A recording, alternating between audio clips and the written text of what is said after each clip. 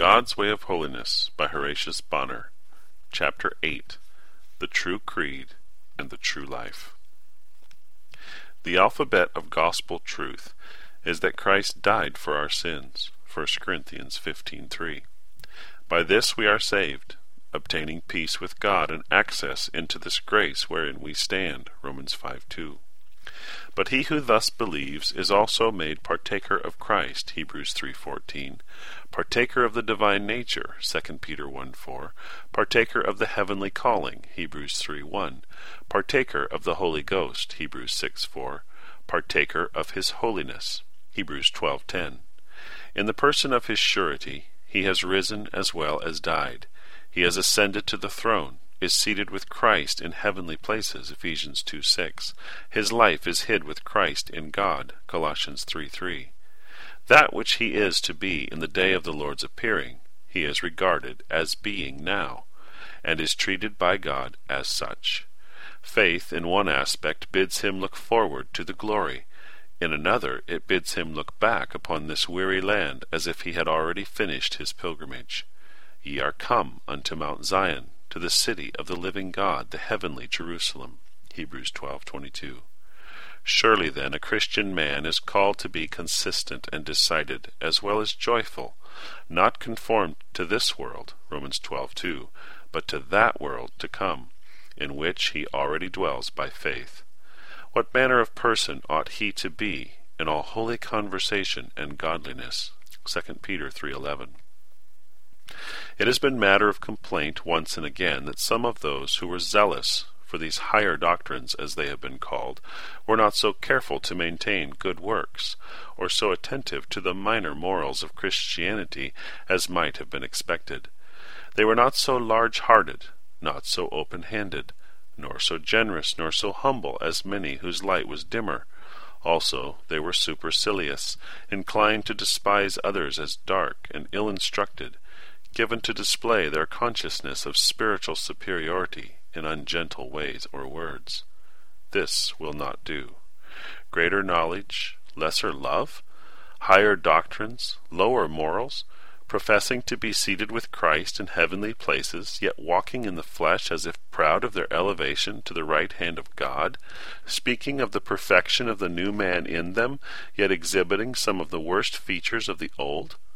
Certainly, one who is risen with Christ ought to be like the risen one. He will be expected to be meek and lowly, gentle and loving, simple and frank, kind and obliging, liberal and generous, not easily provoked or affronted, transparent and honest, not selfish, narrow, covetous, conceited, worldly, unwilling to be taught. Scripture is wonderfully balanced in all its parts.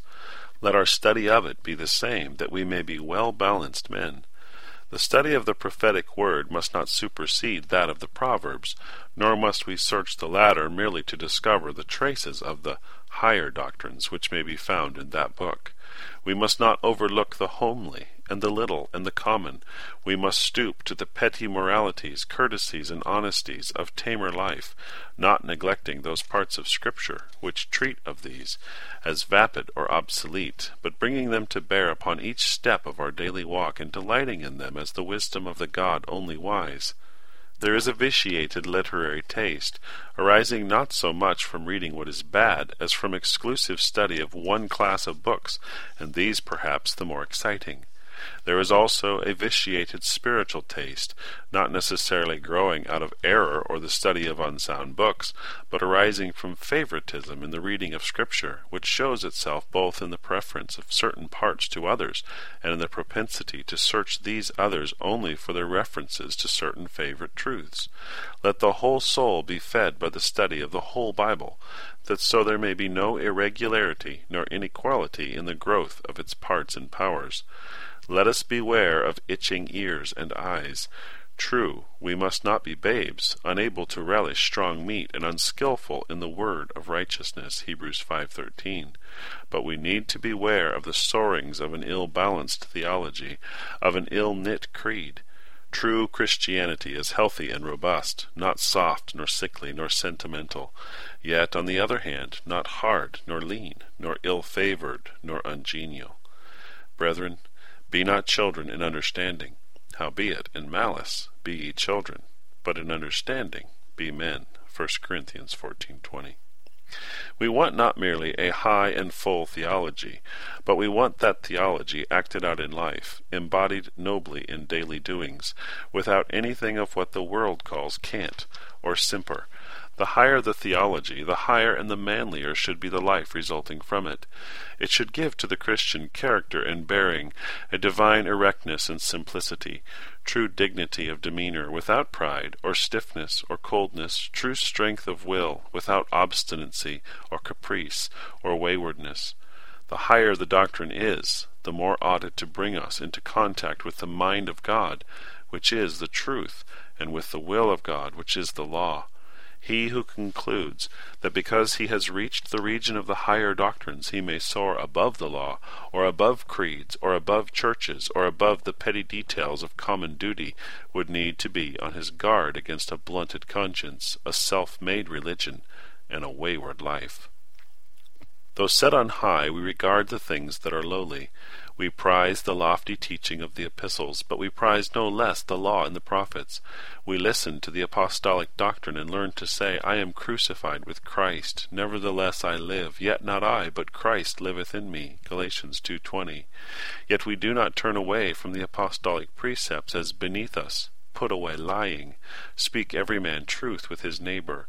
Let him that stole steal no more. Let all bitterness and wrath and anger and clamor and evil speaking be put away from you, with all malice. Uncleanness and covetousness, let it not be once named among you, neither filthiness, nor foolish talking, nor jesting.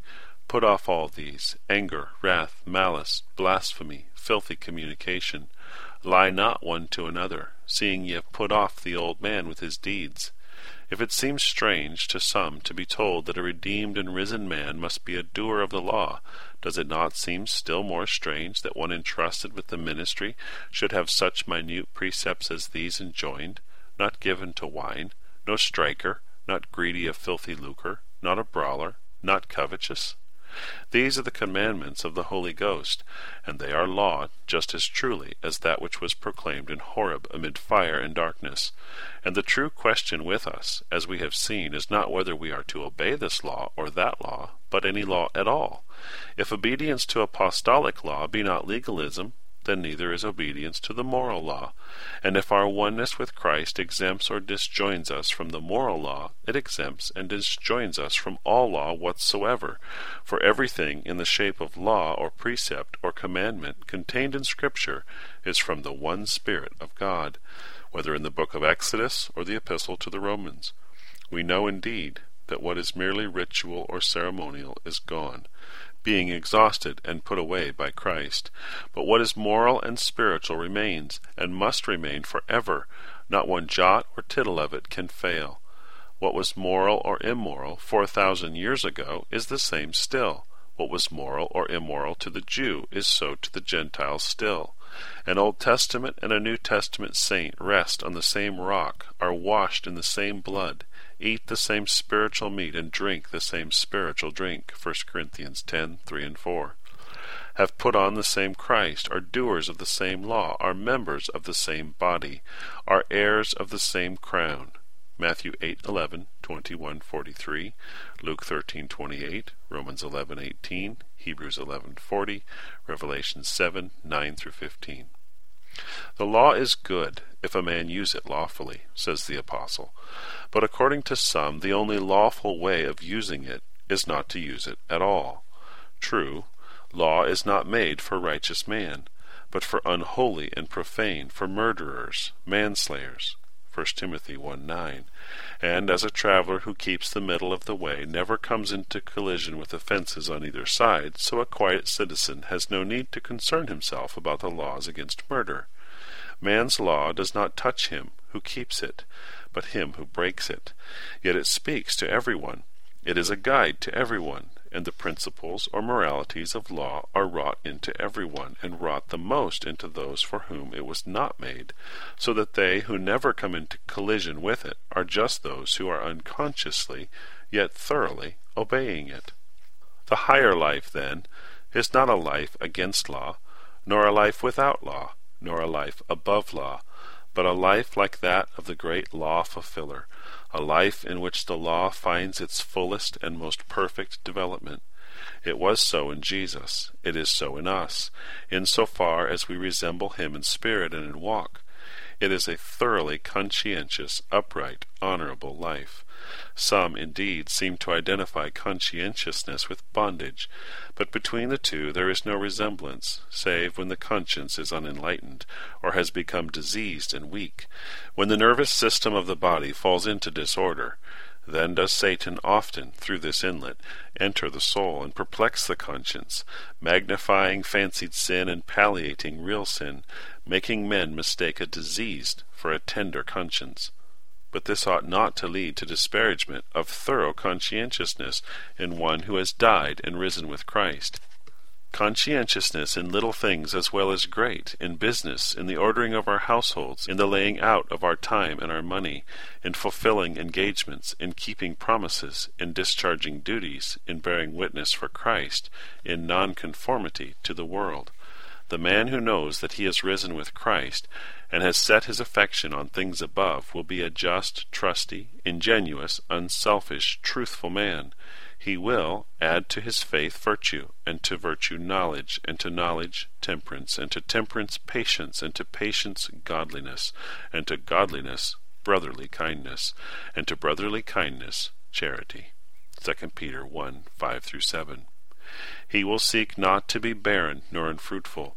Whatsoever things are true, whatsoever things are honest, whatsoever things are just, whatsoever things are pure, whatsoever things are lovely, whatsoever things are of good report, Philippians 4:8, these he will think upon and do. For there is some danger of falling into a soft and effeminate Christianity, under the plea of a lofty and ethereal theology. Christianity was born for endurance, not an exotic but a hardy plant, braced by the keen wind, not languid, childish, nor cowardly. It walks with firm step and erect frame. It is kindly but firm. It is gentle but honest. It is calm but not facile, obliging but not imbecile, decided but not churlish. It does not fear to speak the stern word of condemnation against error, nor to raise its voice against surrounding evils under the pretext that it is not of this world. It does not shrink from giving honest reproof, lest it come under the charge of displaying an unchristian spirit. It calls sin, sin, on whomsoever it is found, and would rather risk the accusation of being actuated by a bad spirit than not discharge an explicit duty. Let us not misjudge strong words used in honest controversy. Out of the heat a viper may come forth, but we shake it off and feel no harm. The religion of both Old and New Testaments is marked by fervent, outspoken testimonies against evil. To speak smooth things in such a case may be sentimentalism, but it is not Christianity. It is a betrayal of the cause of truth and righteousness. If anyone should be frank, manly, honest, cheerful, I do not say blunt or rude, for a Christian must be courteous and polite. It is he who has tasted that the Lord is gracious, and is looking for and hasting unto the coming of the day of God. I know that charity covers a multitude of sins, but it does not call evil good, because a good man has done it. It does not excuse inconsistencies, because the inconsistent brother has a high name and a fervent spirit. Crookedness and worldliness are still crookedness and worldliness, though exhibited in one who seems to have reached no common height of attainment. I know also that in this world we shall be evil spoken of, and that it is hopeless to attempt to answer every charge. But let us not suffer an accusation to lie upon us under the pretext that God will take care of our good name, when perhaps the secret reason was that there was some foundation for the evil report against us, and that our good name had better not be brought to too public a test. Let us clear ourselves when the opportunity presents, or the occasion demands. It is not wrong to be jealous of our good name, and to answer frankly the fair questionings of friend or foe. It will be time enough to suffer martyrdom when we are actually tied to the stake. It is foolish and feeble to try to become martyrs before the time. Paul met accusations bravely, and would not allow his good to be evil spoken of, Acts 28:17, 2 Corinthians 8:20 and 21, 11:9, 12:18 and 19. Our reformers met their slanderers bravely, and, though they could not stay the pen of the defamer, yet furnished materials for vindicating themselves and their cause most amply. There was only one who was dumb as a sheep before her shearers, who answered not a word, and he was silent, because the chastisement of our peace was upon him, and to be made of no reputation was one part of the penalty he was enduring. Yet let us know when to be silent, as well as when to speak. It is not always right or seemly to answer a fool according to his folly. Let us learn to bear and to forbear, giving no offense in anything, nor letting our good be evil spoken of, seeking the things which make for peace, and the things whereby we may edify one another, providing for honest things, 2 Corinthians 8:21, things excellent or beautiful, not only in the sight of God, but also in the sight of men, having a conscience void of offense toward God and towards men, Acts 24:16 and 20. These are memorable words. The kingdom of God is not meat and drink, but righteousness and peace and joy in the Holy Ghost. For he that in these things serveth Christ is acceptable to God and approved of men, Romans 14:17 and 18. With many of us, the Christian life has not gone on to maturity. Ye did run well. Who did hinder you? Galatians 5:7. It has been a work well begun, but left unfinished, a battle boldly entered on, but only half fought out, a book with but the preface written, no more. Is not thus Christ dishonored? Is not his gospel thus misrepresented, his cross denied, his words slighted, his example set at naught? Are sunsets such as we have too often witnessed the true endings of the bright dawns which we have welcomed? Must suns go down at noon? Must Ephesus leave her first love, Laodicea grow lukewarm, and Sardis cold? Are issues such as these inevitable and universal? Or shall we not protest against them as failures, perversions, crimes, altogether inexcusable? Did a holy life consist of one or two noble deeds, some signal specimens of doing or enduring or suffering, we might account for the failure, and reckon it small dishonor to turn back in such a conflict. But a holy life is made up of a multitude of small things. It is the little things of the hour, and not the great things of the age, that fill up a life like that of Paul and John, like that of Rutherford or Brainerd or Martin. Little words, not eloquent speeches or sermons, little deeds, not miracles, nor battles, nor one great heroic act or mighty martyrdom, make up the true Christian life. The little constant sunbeam, not the lightning, the waters of Siloa that go softly in their meek mission of refreshment, not the waters of the river, great and many, rushing down in torrent, noise, and force, are the true symbols of a holy life. The avoidance of little evils, little sins, little inconsistencies, little weaknesses, little follies, little indiscretions and imprudences, little foibles, little indulgences of self and of the flesh, little acts of indolence or indiscretion or slovenliness or cowardice, little equivocations or aberrations from the high integrity, little touches of shabbiness and meanness, little bits of covetousness and penuriousness, little exhibitions of worldliness and gaiety, little indifferences to the feelings or wishes of others, little outbreaks of temper or crossness or selfishness or vanity. The avoidance of such little things as these goes far to make up at least the negative beauty of a holy life, and then attention to the little duties of the day and hour in public transactions or private dealings or family arrangements, to little words and looks and tones, little benevolences or forbearances or tendernesses, little self-denials and self-restraints and self-forgetfulness, little plans of quiet kindness and thoughtful consideration for others, to punctuality and method, and true aim in the ordering of each day. These are the active developments of a holy life, the rich and divine mosaics of which it is composed. What makes yon green hill so beautiful? Not the outstanding peak or stately elm, but the bright sward which clothes its slopes, composed of innumerable blades of slender grass. It is of small things that a great life is made up, and he who will acknowledge no life as great, save that which is built up of great things, will find little in Bible characters to admire or copy. If we would aim at a holy and useful life, let us learn to redeem time.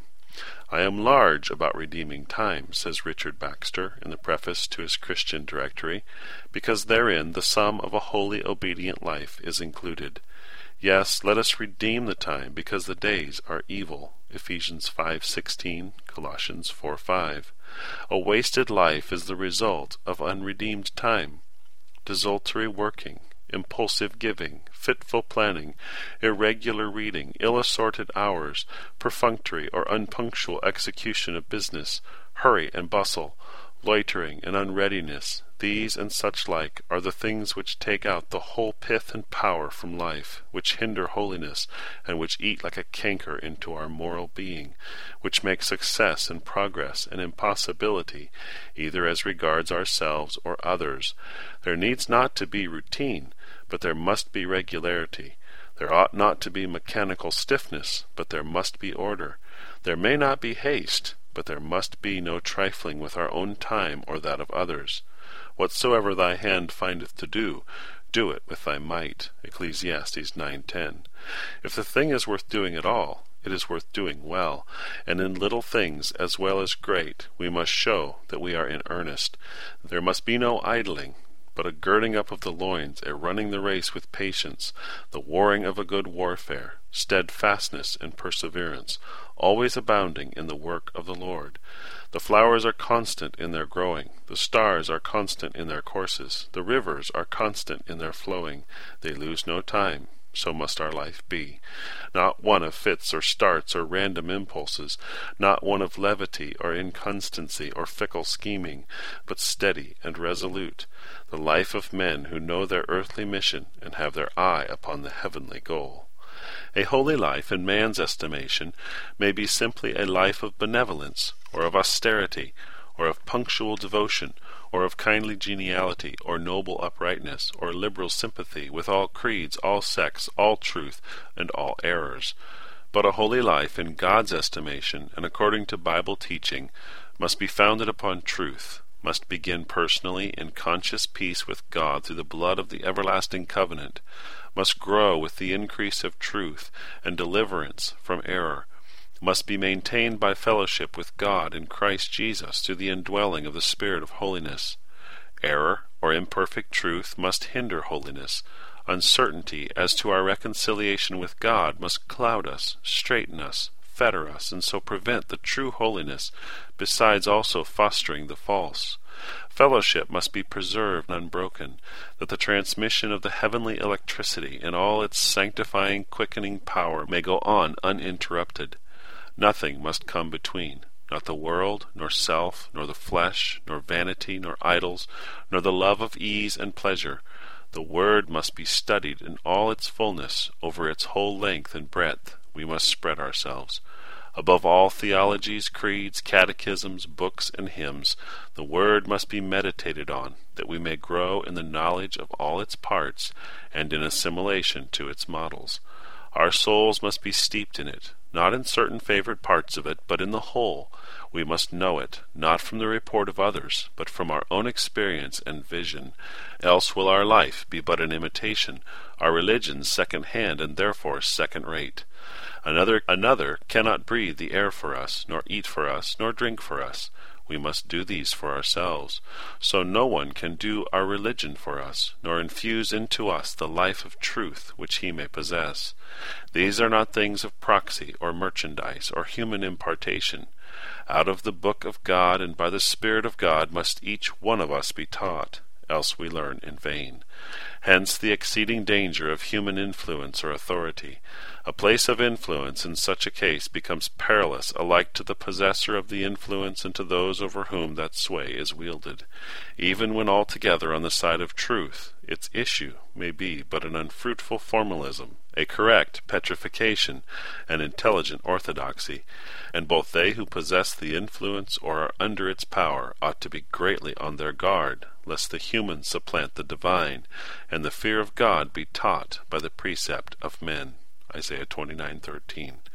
Lest an artificial piety be the result, a mere facsimile religion, without vitality, without comfort, and without influence.